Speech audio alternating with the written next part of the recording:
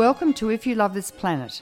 I'm Dr. Helen Caldecott, and in this program we talk about the greatest medical and environmental threats to all life, such as nuclear weapons and nuclear power, global warming, ozone depletion, toxic pollution, deforestation, and many other social and political issues that relate to global well-being. So if you love this planet, keep listening.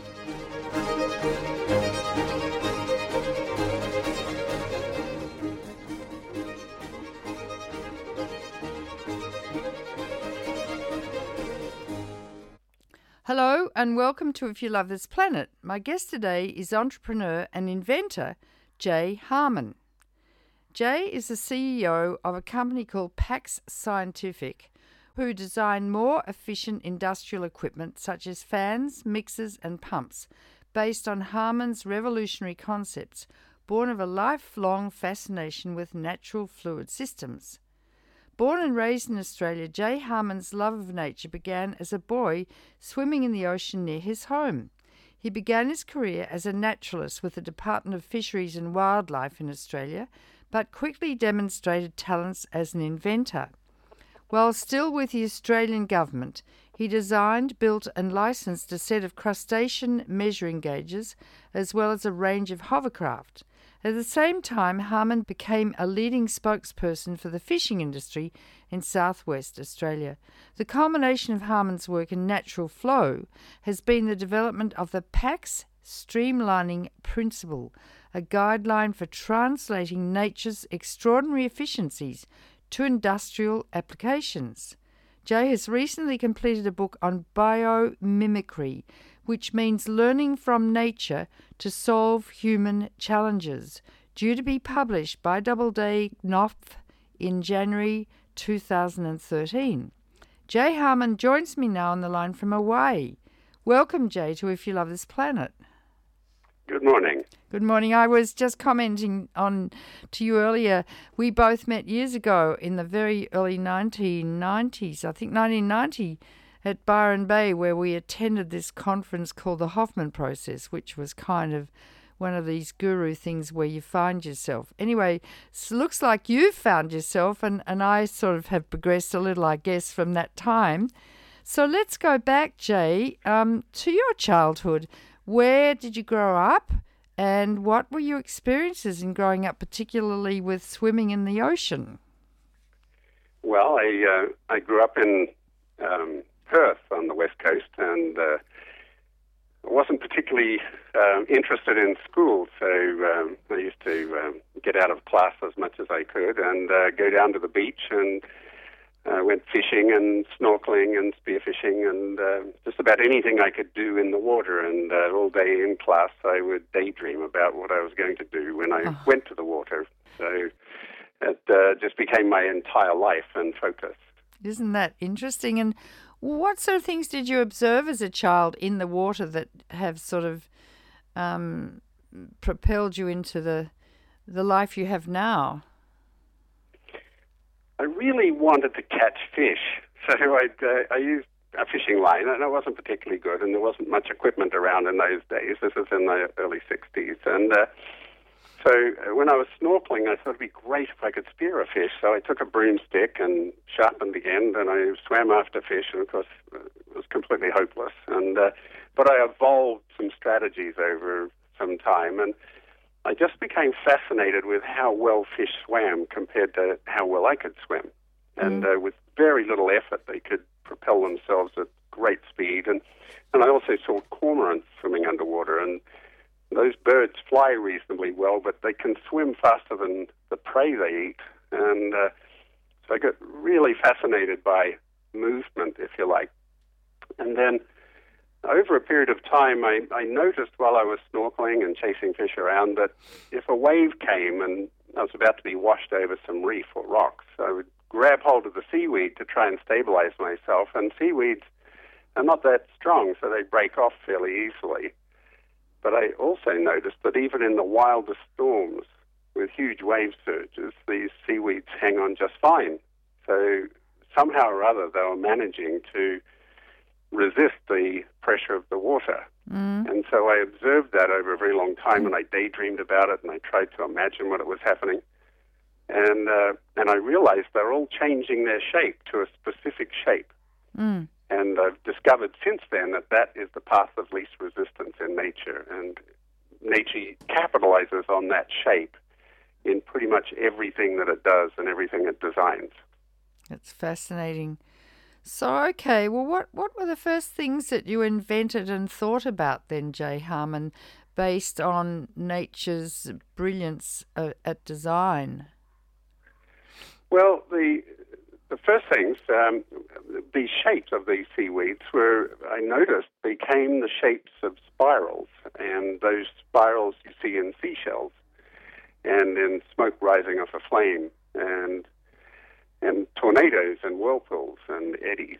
And I thought, wow, this is also the shape that you see octopus tentacles roll up in, and the way fish fins move are in these same kind of spiraling shapes. So I looked at how I could build those shapes into canoes that I was building at the time. I was into building canoes so that I could paddle out to deeper water and offshore reefs more easily. And my canoes were pretty crude in the early days. They're usually made of pieces of corrugated iron rolled up and hammered together at each end. And so I got my hammer out, and then I started beating shapes into the canoe to match the swirling shapes that I saw. And lo and behold, the canoes were easier to paddle and went faster. So then I started designing boats, little dinghies, and I built them out of marine ply, and I built these shapes into them. So they're weird and wonderful looking things, but they actually went quite well.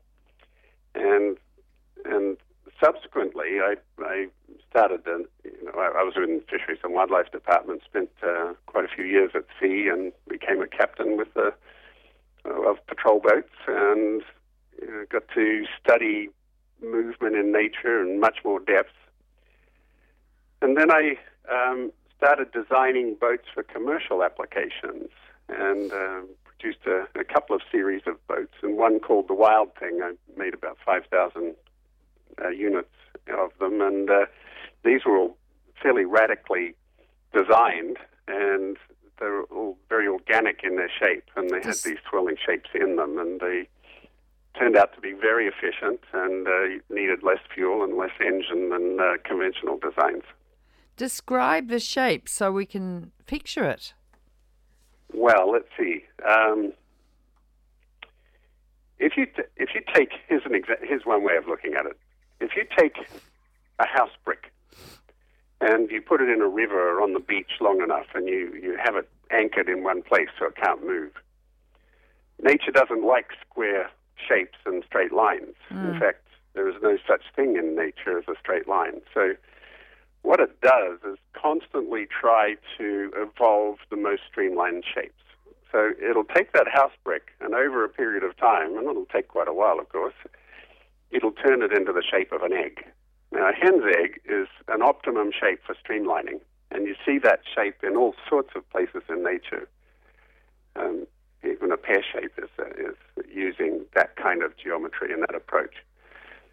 So this boat is kind of pear-shaped or egg-shaped. And it just so happens that if you look at whales and dolphins and tuna, they're also sharing a lot of the geometric features of eggs. So that's what I built into these wild-thing crafts. That's fascinating. And then, okay, so then what happened after that? Well, I sort of spent a bit of time around the world in different places, and I did a lot of traveling, and I actually went off on a spiritual search and studied with Eastern mystics, and I studied comparative religion at college and for several years. But I started ERG Australia, which eventually became Australia's largest technology company.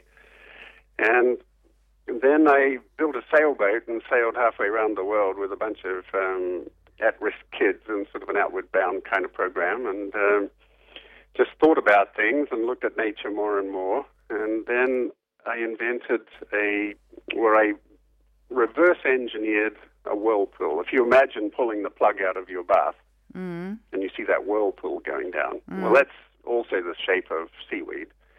So it was the shape that I'd been trying to get into all my designs up until then. And it wasn't until I actually froze a whirlpool that I could truly capture the really precise geometry of it.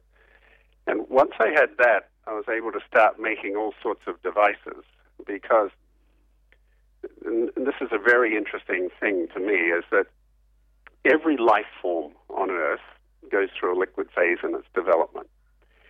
And because of that, it takes on the preferred geometry of liquid, of water when water's moving. And if you look at any movement in nature, doesn't matter whether it's a gas or water or blood, or whatever it is, all movement in nature is moving in a spiraling shape. And you see it all the way from spiraling galaxies right down to particle decay and particle accelerators, the smallest things that scientists have ever looked at. The path of all movement in our universe is a spiraling shape. And it's exactly the same shape as you see in that whirlpool in your bathtub.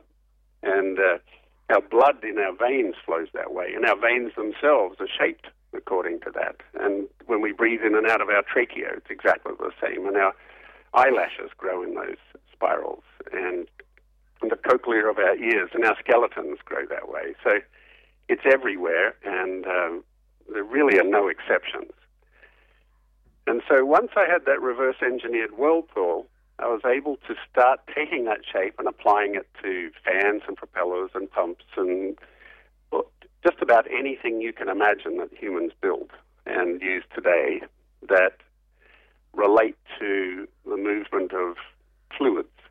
So, you know, even the shape of an aircraft or a car or a pump or a wind turbine, if it's not built according to this fundamental principle that nature uses, then we're wasting energy. And so I went to America because Australia, I love Australia. It's a wonderful country, and I think the best thing about Australia is its wonderful wilderness areas, and so much of it that's unspoiled.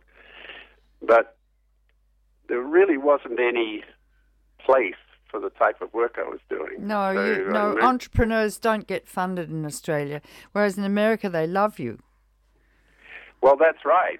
Well, you know, you can be a mining entrepreneur or a farming entrepreneur in Australia, and that's what Australia does extremely well. And you can get funding for those kinds of activities if you've got a good plan. Yes, well, we're a third world country. We export raw material and import finished goods, so we really are a third world country. Yeah, go on. Yeah, and I'm looking forward to that changing in the future because we're going to run out of raw materials at some point. But in any event, I went to California, which is the hotbed of research in fluid dynamics. Yes. And that's the name of the science around this.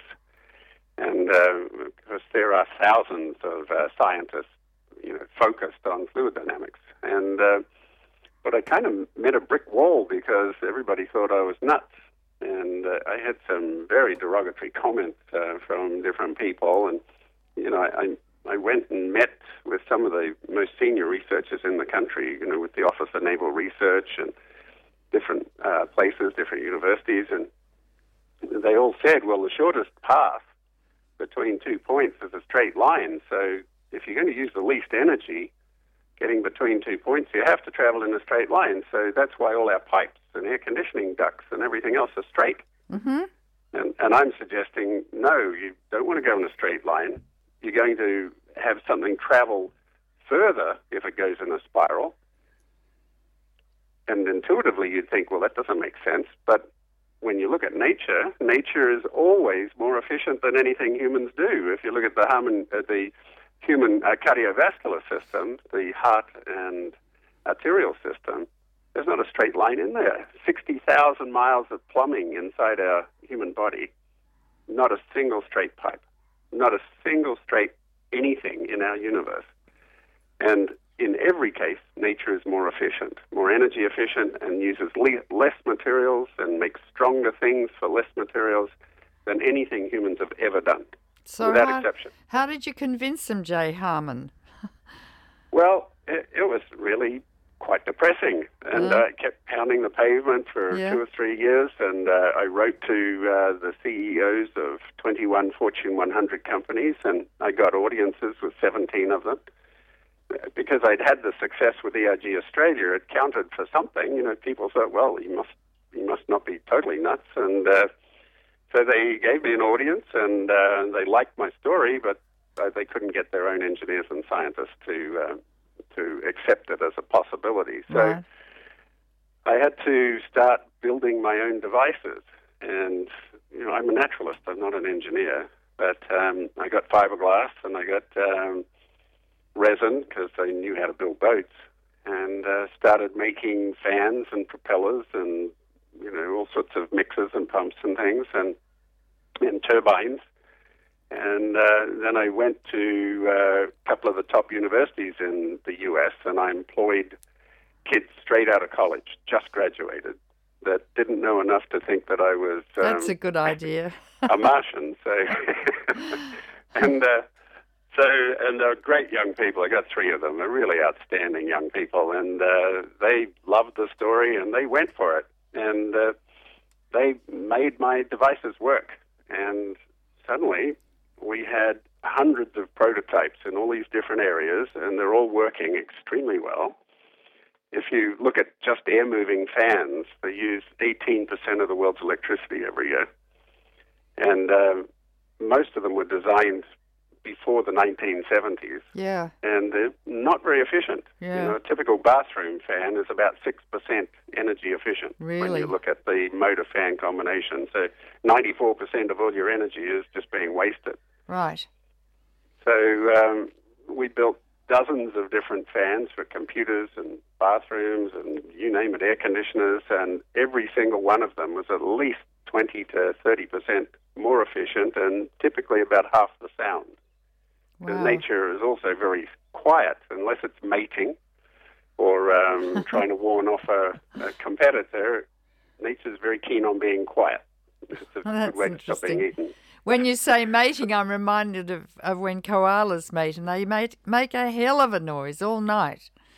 The male and penguins too. Oh, do the penguins make a noise? Right. Oh, absolutely. Yeah. I used to go camping on a place where there were penguins, and you could not sleep if you were there in meeting season. So I suppose you patented all of these things, did you, Jay Harman? Yes, I took out, now about 250 patents around the world. But the weird thing is that even with all these fans, we went to different fan-making companies, couldn't get buy-in because in America, everybody was outsourcing to China. And they weren't no longer interested in innovation. Oh. And we couldn't go to China because China typically doesn't have a great track record with honoring patents. So we didn't want to be sort of taken over in that sense. So we're trying to sell to American companies, and we had a key. They didn't have a lock for the key to fit. So we spent about 6 years trying to market fans, and we had some of the biggest companies in America even take licenses from us and paid millions of dollars in development fees and so forth to create fans.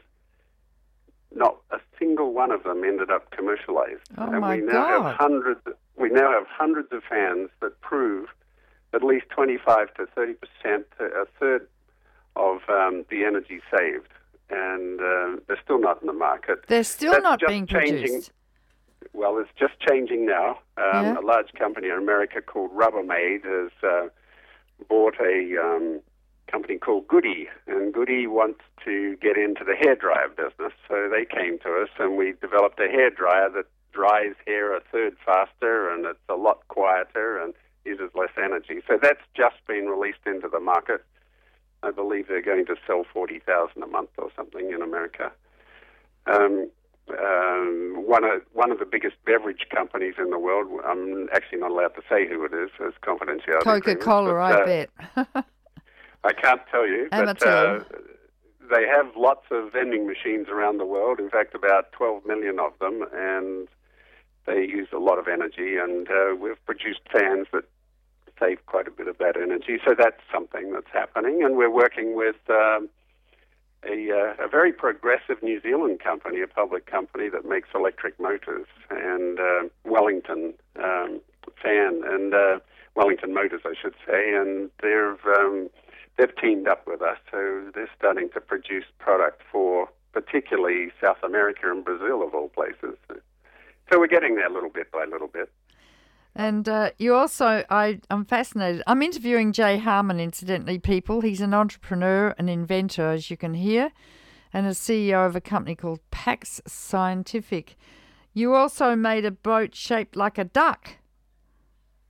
Yeah, that's right. Well, if you look at how swans and ducks and geese and other water birds propel themselves through the water, they're extremely efficient. I mean, nature is always about efficiency. So without much effort, they move along and they create very little in the way of wake. And wake, by the way, is wasted energy. When you see those waves going out from the boat, that's all the energy you've paid for, you've put into the ocean rather than forward propulsion.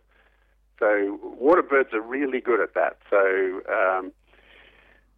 my boat designs incorporate that as well, and that's particularly relevant for places in Africa, for instance, where a lot of traffic happens on rivers. There's not a lot of roads in many countries, so traffic is on rivers, but the rivers are badly filtered through erosion, so they're shallow.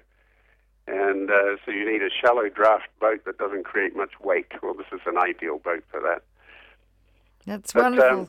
As you talk, I live in a little fishing village, and there's a swamp just beside the ocean of freshwater and reeds, and there's a pair of swans, and they've just produced 3 cygnets, the ugly ducklings, little fluffy grey things, and I'm watching them grow. The sea eagles haven't grabbed them yet, or the foxes. I'm watching them grow, and they're about to grow this beautiful, elegant, long neck. We have black swans in Australia, for those who are listening, which are absolutely beautiful, aren't they, Jay? I love them. In fact, I did some research on black swans when I was with the Department of Fisheries and Wildlife, and one location I found a meeting place of swans. No one has ever explained it to me, and I never worked out why, but I did a grid count, and there are over 3,200 swans in this one area. It was spectacular. Oh, gorgeous. And when they fly, they're black, but when they fly, the undersurface of the wings is white, so you have these elegant creatures with necks extended flying in sort of formation. So it's wonderful. Now, I see that you've just been in a documentary, or 2 feature-length documentaries, including Harmony, which was a full-length documentary on sustainability, but sponsored by Prince Charles of Britain, who's the heir to the throne. Would you like to talk about that and about Prince Charles and where he stands on all of the sustainability, Jay Harman? Prince Charles is my hero, let me tell you. And I tell you, for anybody into sustainability and a sustainable future, he is the king. And remarkable man, and he's been much maligned by media and not being tolerated well by some bits of society. But this is a person that walks the walk, and remarkable visionary. And I mean, it's absolutely worth looking at his story and what he actually does. But he produced a movie, or he had a movie produced called Harmony, and it's a full-length documentary. It was just released in London by Robert Redford, in fact. And he focused on sustainability and different stories around the world, and he's got a particular interest in biomimicry, so his representatives asked if they could include my material in some interviews with me, and they did, and that's worked out very well. And in fact, he produced a book as well called Harmony, and we're featured in that. And that's been quite remarkably effective for us, because when you're dealing with large corporations, credibility is everything. How do you get attention? I mean, there's a lot of new companies, a lot of entrepreneurs out there how do you differentiate yourself from other people, and how do you get people to actually give you the time of day to listen to a radical idea? Well, when you get endorsements from Prince Charles, it makes a very, very big difference. And biomimicry now has that solid endorsement. So That's wonderful. Maybe I should interview him on my radio program. Do you know how I can get to him? I will. I can put you in touch with the people that introduced him to me. That would be wonderful. I'm happy to do that, yes. and I'll do that for you. Okay, Jay, I'd very much like to do that. Introduce him to the American audience. Now, right. I want to move on to other fascinating stuff because I'm a biologist myself, and there are lovely things that you include in a book. I think it's in a book, The Shark's Paintbrush. Why did you call a book The Shark's Paintbrush? Well, this was the publishers, Random House, or their Mark Doubleday. Great people. I'm just so happy to have signed with them. They've got teams of people that do their artwork and their marketing and their designs and all this sort of thing. What's going to capture attention. The book is about biomimicry generally, and for those who aren't familiar with that, biomimicry is a term that was coined not much more than 10 years ago by Janine Benyus, a wonderful author, and she's got a book called Biomimicry. And it's all about learning from nature. Nature is clean, green, and sustainable. It does just fine without our influence, and if we as a species want to be clean, green, and sustainable, the best thing we can do is look to nature as mentor and teacher. Yeah. And that is biomimicry. So there are currently about 2,000 different biomimics in the world, scientists and entrepreneurs and inventors and naturalists that are discovering all sorts of amazing things in nature and adapting it to industry. So the book that I wrote it's sort of about the business of biomimicry, but I'm personally not that interested in business. I do it because I need to, but so the book is much bigger in scope than just the business book. It really goes into who's doing what and what are the exciting things that are happening and what are the... And I've included a number of stories and anecdotes. And one of them is about shark skin. Now, generally speaking, engineers and boat builders and aircraft designers have always thought that if you want to make something as slippery as possible in the water or in the air, something that has the minimum amount of drag, energy-consuming drag, then you need to have a very highly polished surface. If you think of America's Cup sailing boats, for instance, they're polished to a mirror finish. Well, it so happens that if you look at nature, nature's worked out that that's not the solution at all. And in fact, if nature wants an animal to go really fast, it gives it a rough skin. A dolphin, for instance, if you run your hand down a dolphin, it's very smooth. It's a nice, smooth skin. But when the dolphin wants to go fast, it gets goosebumps, or in America, chicken skin. So it gets all these little bumps on it, and those little bumps actually cut the drag. And a shark is particularly good at this. And if you feel a shark skin, it's very rough. And in fact, carpenters in the old days used to use shark skin as sandpaper. Oh, fancy. So, yeah, and there's these little things called denticles, dermal denticles, that stick up out of the skin, and they're made of the same material as our fingernails, and there are millions of them, and they're rough. And as the water goes past, every one of those is rolling up the water in a tiny little whirlpool. And those tiny little whirlpools act like ball bearings, and it makes the shark able to have far less drag. Normally, if you think of a ship going through the water, if you've got a 10,000-ton ship, that ship is likely dragging a lot of ocean with it. And it can be 10,000 tons of ocean it's dragging with it. So your propeller is trying to move 20,000 tons rather than 10,000 tons. And the shark, or nature, is aware of this. So when that 1-ton shark is going through the water, it doesn't want to drag a ton of water with it. So these little denticles make sure that doesn't happen. Isn't that fascinating? And so some folks now have created a paint that is just like shark skin.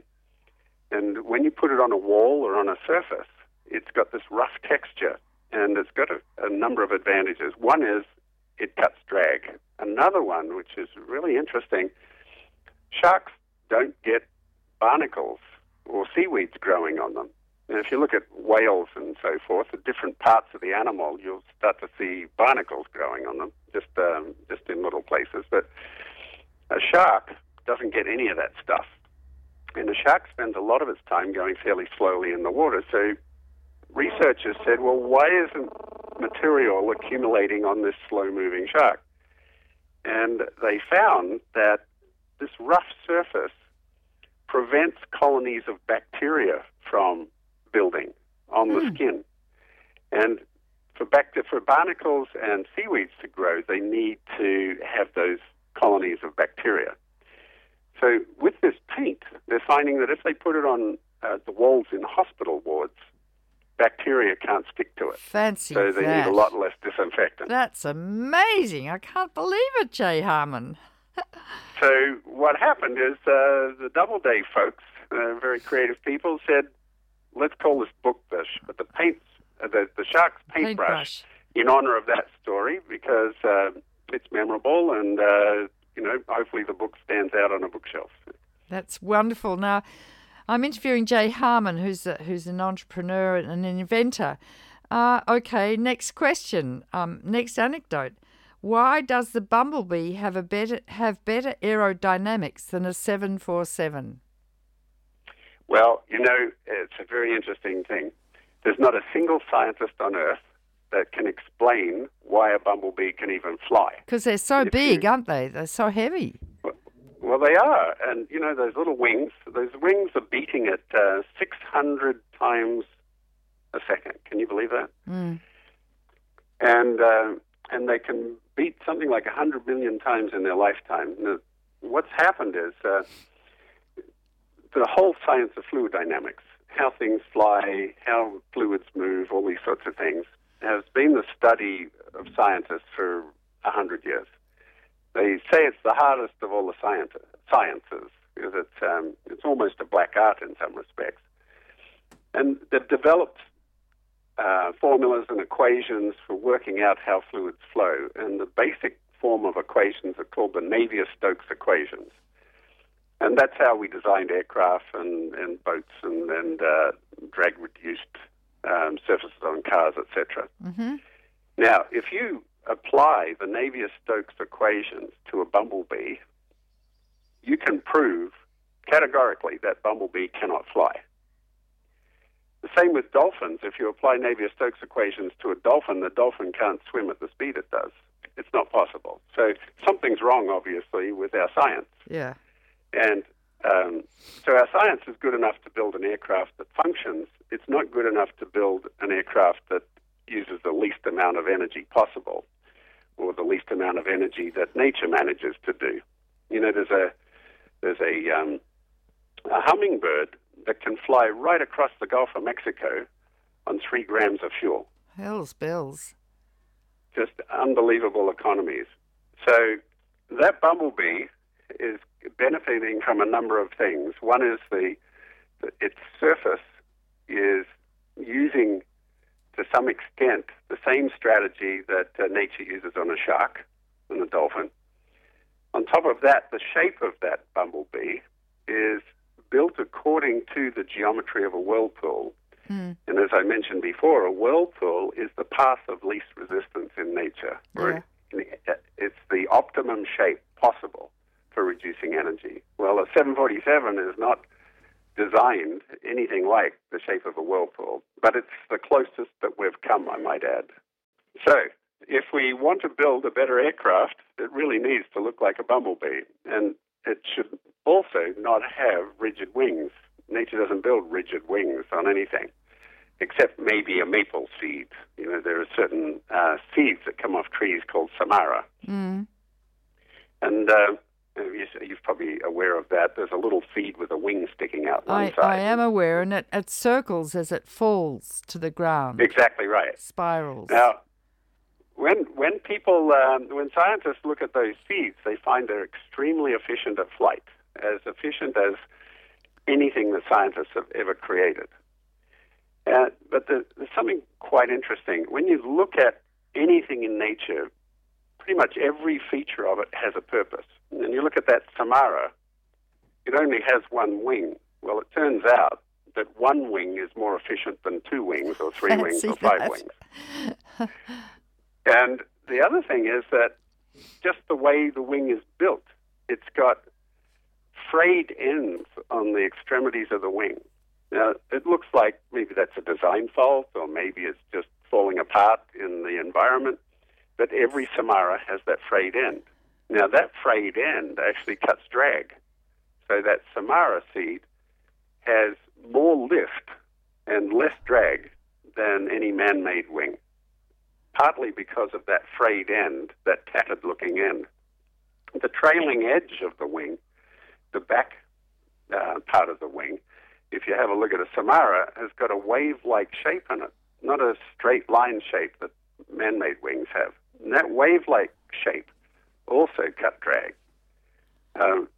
If you look at the construction of a Samara seed, it's got these longitudinal ribs in it. There are no frames, so it's a very, very thin wing. And those longitudinal frames work on torsion.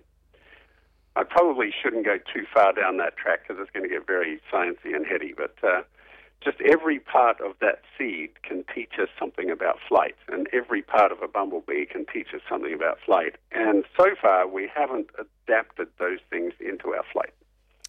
Okay, the next issue to talk about is how can the design of a butterfly wing reduce the world's lighting energy bill?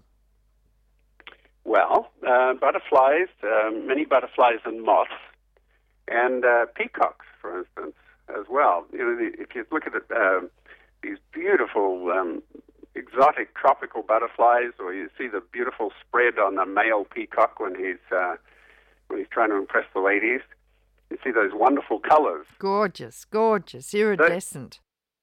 None of those wings or feathers have any pigment in them whatsoever. Is that so? They're not colored. No, that's right. So what's happening is that there are minute little structures in those wings and feathers that act like prisms, glass prisms that scatter the light, so that you're seeing reflected light when you see that peacock strutting by. And that means that you can copy that. And there's a company called Qualcomm, for instance, that have worked out how to use those prismatic effects on computer screens and information screens so that now you don't need any electricity to light the screen to create the colors. You can change the pixels or the little dots that the screen is made up of. You can change them electronically and then you can leave it. You don't have to put any more electricity in it. Really? And so when you're looking at that screen, all you're seeing is reflected light. So you've reduced the energy cost of that screen dramatically. You only need to apply electricity just momentarily to change the image. So if you've got a motion picture, when you're looking at a movie, for instance, most of the screen is not moving. There might be a guy running across or a plane flying across the screen or somebody waving. They're the only pixels that are moving, so they're the only ones that need power to change if you've got one of these reflective screens. But if you had a reflective screen, you'd have to have light in the room to reflect from the screen. Yes, that's right. Yeah. Yeah, exactly right. You'd have to but have... most people, when they're looking at a screen, are in a lit room anyway, Yes, or it's daylight. So you're not really spending money on lighting the screen. Okay, next. How can a seashell keep a microchip from overheating? Well, this is something that I specialize in. If you think of the greatest supercomputer in the universe that we're aware of, it's the human brain, which is still way ahead of any computer, any supercomputer humans have built. Not for some functions, but overall. And the human brain doesn't need cooling. We have no fans or heat sinks or refrigeration, and the brain does not heat up in our lifetimes. If it goes up more than 3 or 4 degrees, we'll then die. We're dead. It's a fatal event. Yep. So, but our computers are using something in America are using something like 2 or 3% of the national energy, electrical energy, to cool them. That's amazing, right? just to cool them. Which is a huge amount of electricity, a huge amount of cost. And so what's happening? Well, if we look at a seashell, everybody's seen the spiraling seashells and the spiraling nautilus. It's a classic shape that people use as logos for all sorts of things. Yes. Beautiful shape. It's kind of one of those, when you see a half nautilus, you just got to scratch your head. You think, wow, that is just a remarkable piece of design. And, your brain starts to say, well, who designed that? Or how did that happen? It's like, so it's almost a religious experience. Well, putting that aside, seashells are all built to the same geometry as a whirlpool. Well, a whirlpool is the path of least resistance in nature, as we explored. But a whirlpool is also an accelerator. If you put air into a whirlpool, like a tornado or a hurricane, it's actually something that accelerates. And when you accelerate air, the pressure drops. The pressure of the air drops. Yeah. And any physicist or engineer will tell you that when you drop the pressure, you drop the temperature. They're hand in hand. As soon as you accelerate air, you drop the temperature. Yeah. Now, these spiraling shapes are the optimum way to accelerate air. So it's the optimum way to reduce pressure and to drop temperature. So what we've done at PAX is designed an entirely novel refrigeration cycle that works on the way that nature does it. And nature does its cooling through these spirals. If you think about how the human body cools itself, it's through perspiration. We perspire through our skin pores. Well, it just so happens that if you look at a skin pore under an electron microscope, it's exactly the same shape as the whirlpool in your bathtub. It's true. It's a spiral. The sweat gland is a spiral duct. It is exactly right. And so your sweat is spiraling out, and as it evaporates in a spiral, and that evaporation is a cooling process. So nature's really good at cooling things through evaporation. And, people have created swamp coolers, a type of refrigeration that works on evaporation for a long time. And, they're effective. They make the place fairly humid, so they're not the most desirable system, but they're effective. But what we've done is we've created a new refrigeration system that works on that same principle without the humidity. And it uses a lot less power than conventional systems, and it's fully inspired by spiraling seashells. That's wonderful. All right, this is the next one. It sounds like a quiz test. How will fleas' knees and bees' shoulders help scientists formulate a near-perfect rubber? There's some incredible statistics around bees and fleas, and I don't have them off the top of my head, but I'll kind of give you some place-holding numbers. They're not going to be quite right, but they're not far off. A bee, as I mentioned before, flaps its wings about 100 million times in its lifetime, and it gets a huge amount of energy out of those wing flappings without wasting that energy.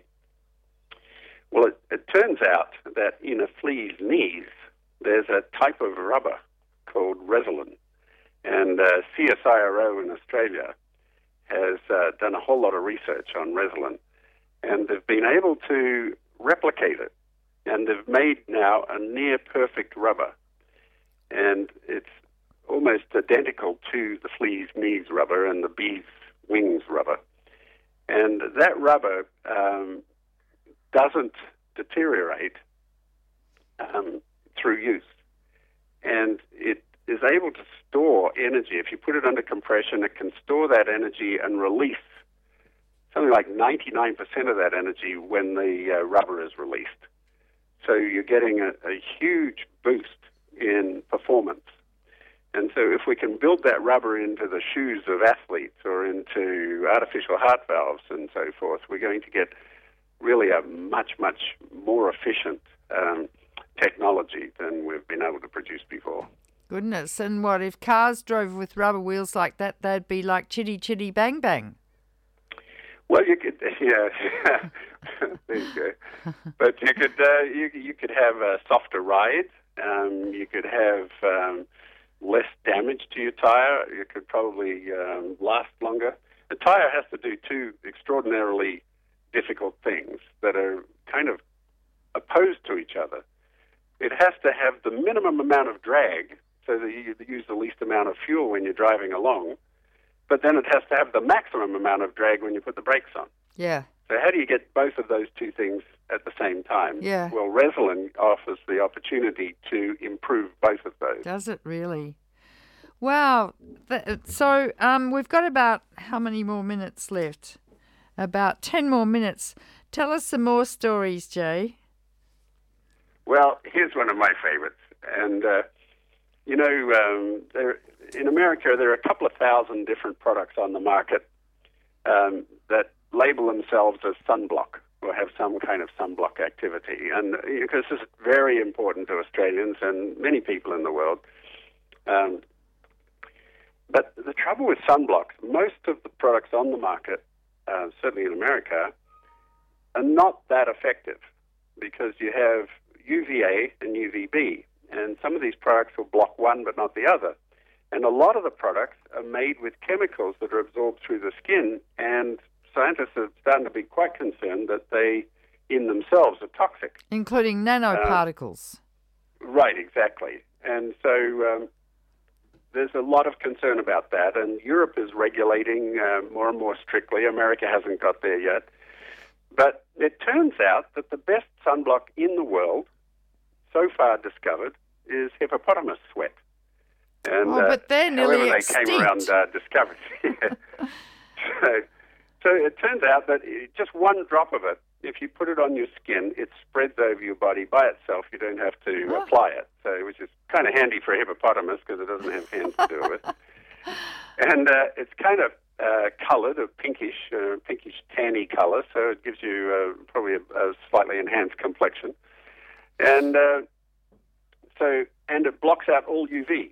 So what scientists are doing now is replicating it, synthesizing it, hopefully giving it a better scent, like maybe coconut oil rather than an armpit. So it's going to really change the future of sunblocks. So wow. That's one of my favorites. But pretty much anything you look at, I mean, seashells, mussels that we have in Italian restaurants that are so delicious, held onto rocks and pilings by a glue and fibers that are incredibly strong. And they're stronger than any glue that humans have ever created. And in America, there's a very sore point over Hurricane Katrina.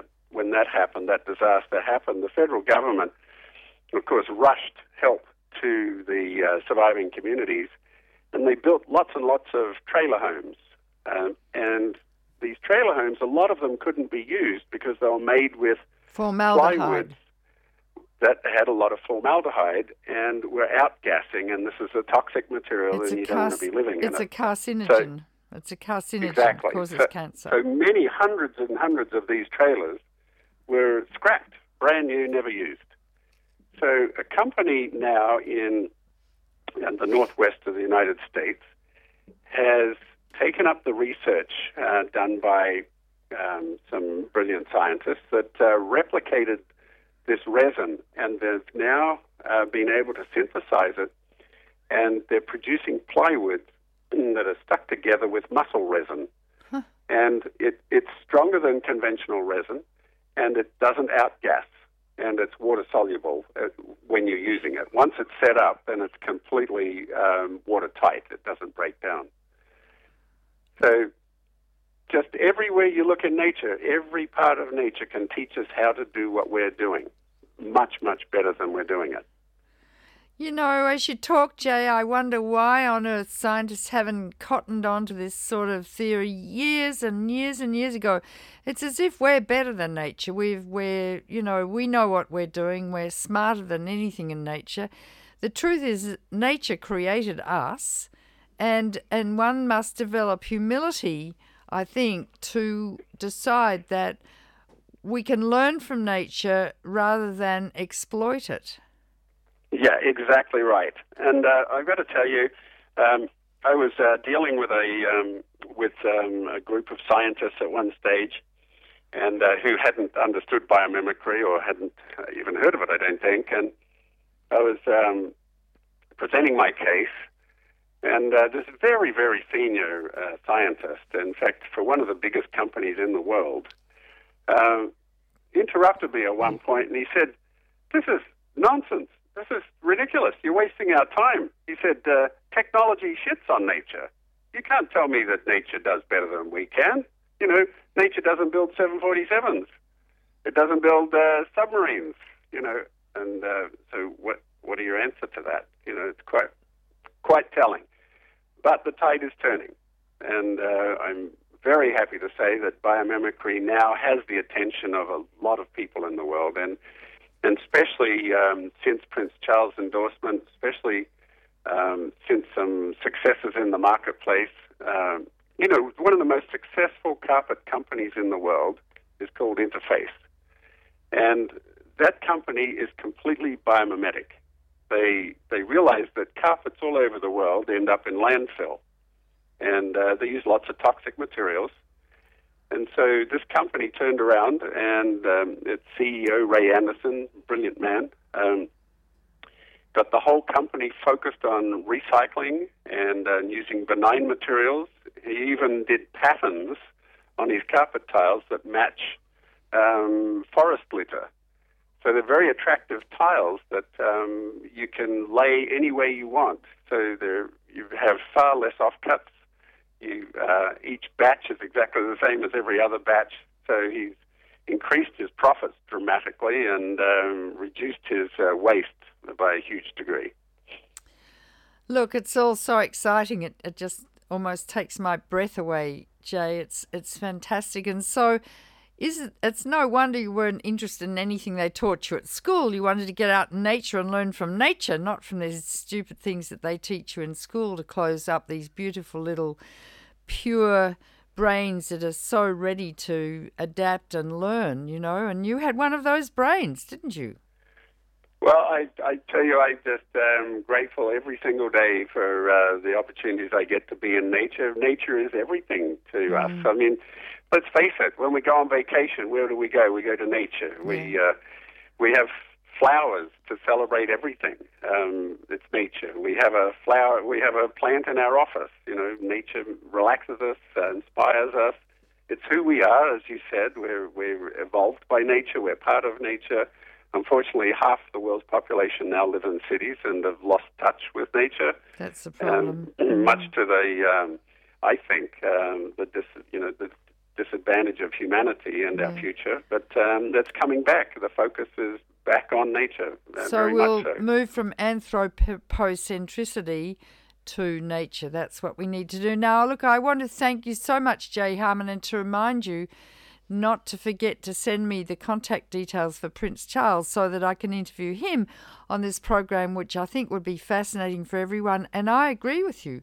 Prince Charles is a pioneer, and he's so derided by the press, particularly the British press, and I suppose Murdoch leads that charge because he doesn't like British royalty at all. It could be quite fascinating, but more than that, I've been absolutely fascinated by what you've had to say. I salute you for what you're doing, Jay, and I think you're revolutionary and you are helping to change the planet. And as we have to get more efficient with everything we do in terms of energy, you're one of the leaders and pioneers, and for that I'm very grateful. Well, thank you so much, Alan. I've very much enjoyed our time together, and I'll definitely send you Prince Charles contacts, and good luck with your work. You're doing fabulous work yourself, and you're iconic, let me say. The work you've done about radioactivity and that threat to humanity, you are a hero to humanity. Well, you know, Jay, I learned it in first-year medical school in 1956 when I was 17. like you learnt your stuff swimming in the ocean. So, it's just very simple. You learn basic facts and that's it. And it alters and changes and scripts your whole life. And that's what happened to me as it happened to you. Exactly. Yeah. Well, thank you so much, Helen, and I appreciate it. Thank you, Jay. Bye-bye. My guest today on If You Love This Planet was inventor and entrepreneur Jay Harman, who is the CEO of Pax Scientific. And you can look up Pax Scientific. You can Google it. It's fascinating. I know that you are fascinated by this discussion today. Everyone would be, or if they weren't, should be. So I invite you to listen next week to another fascinating program. I'm lining up a few as we speak. And encourage you to visit our website at ifyoulovethisplanet.org to download previous interviews and to encourage your friends and relatives to get the show played on community stations and university stations throughout the country. Maybe we can get onto NPR if anyone knows people at NPR. That would be terrific.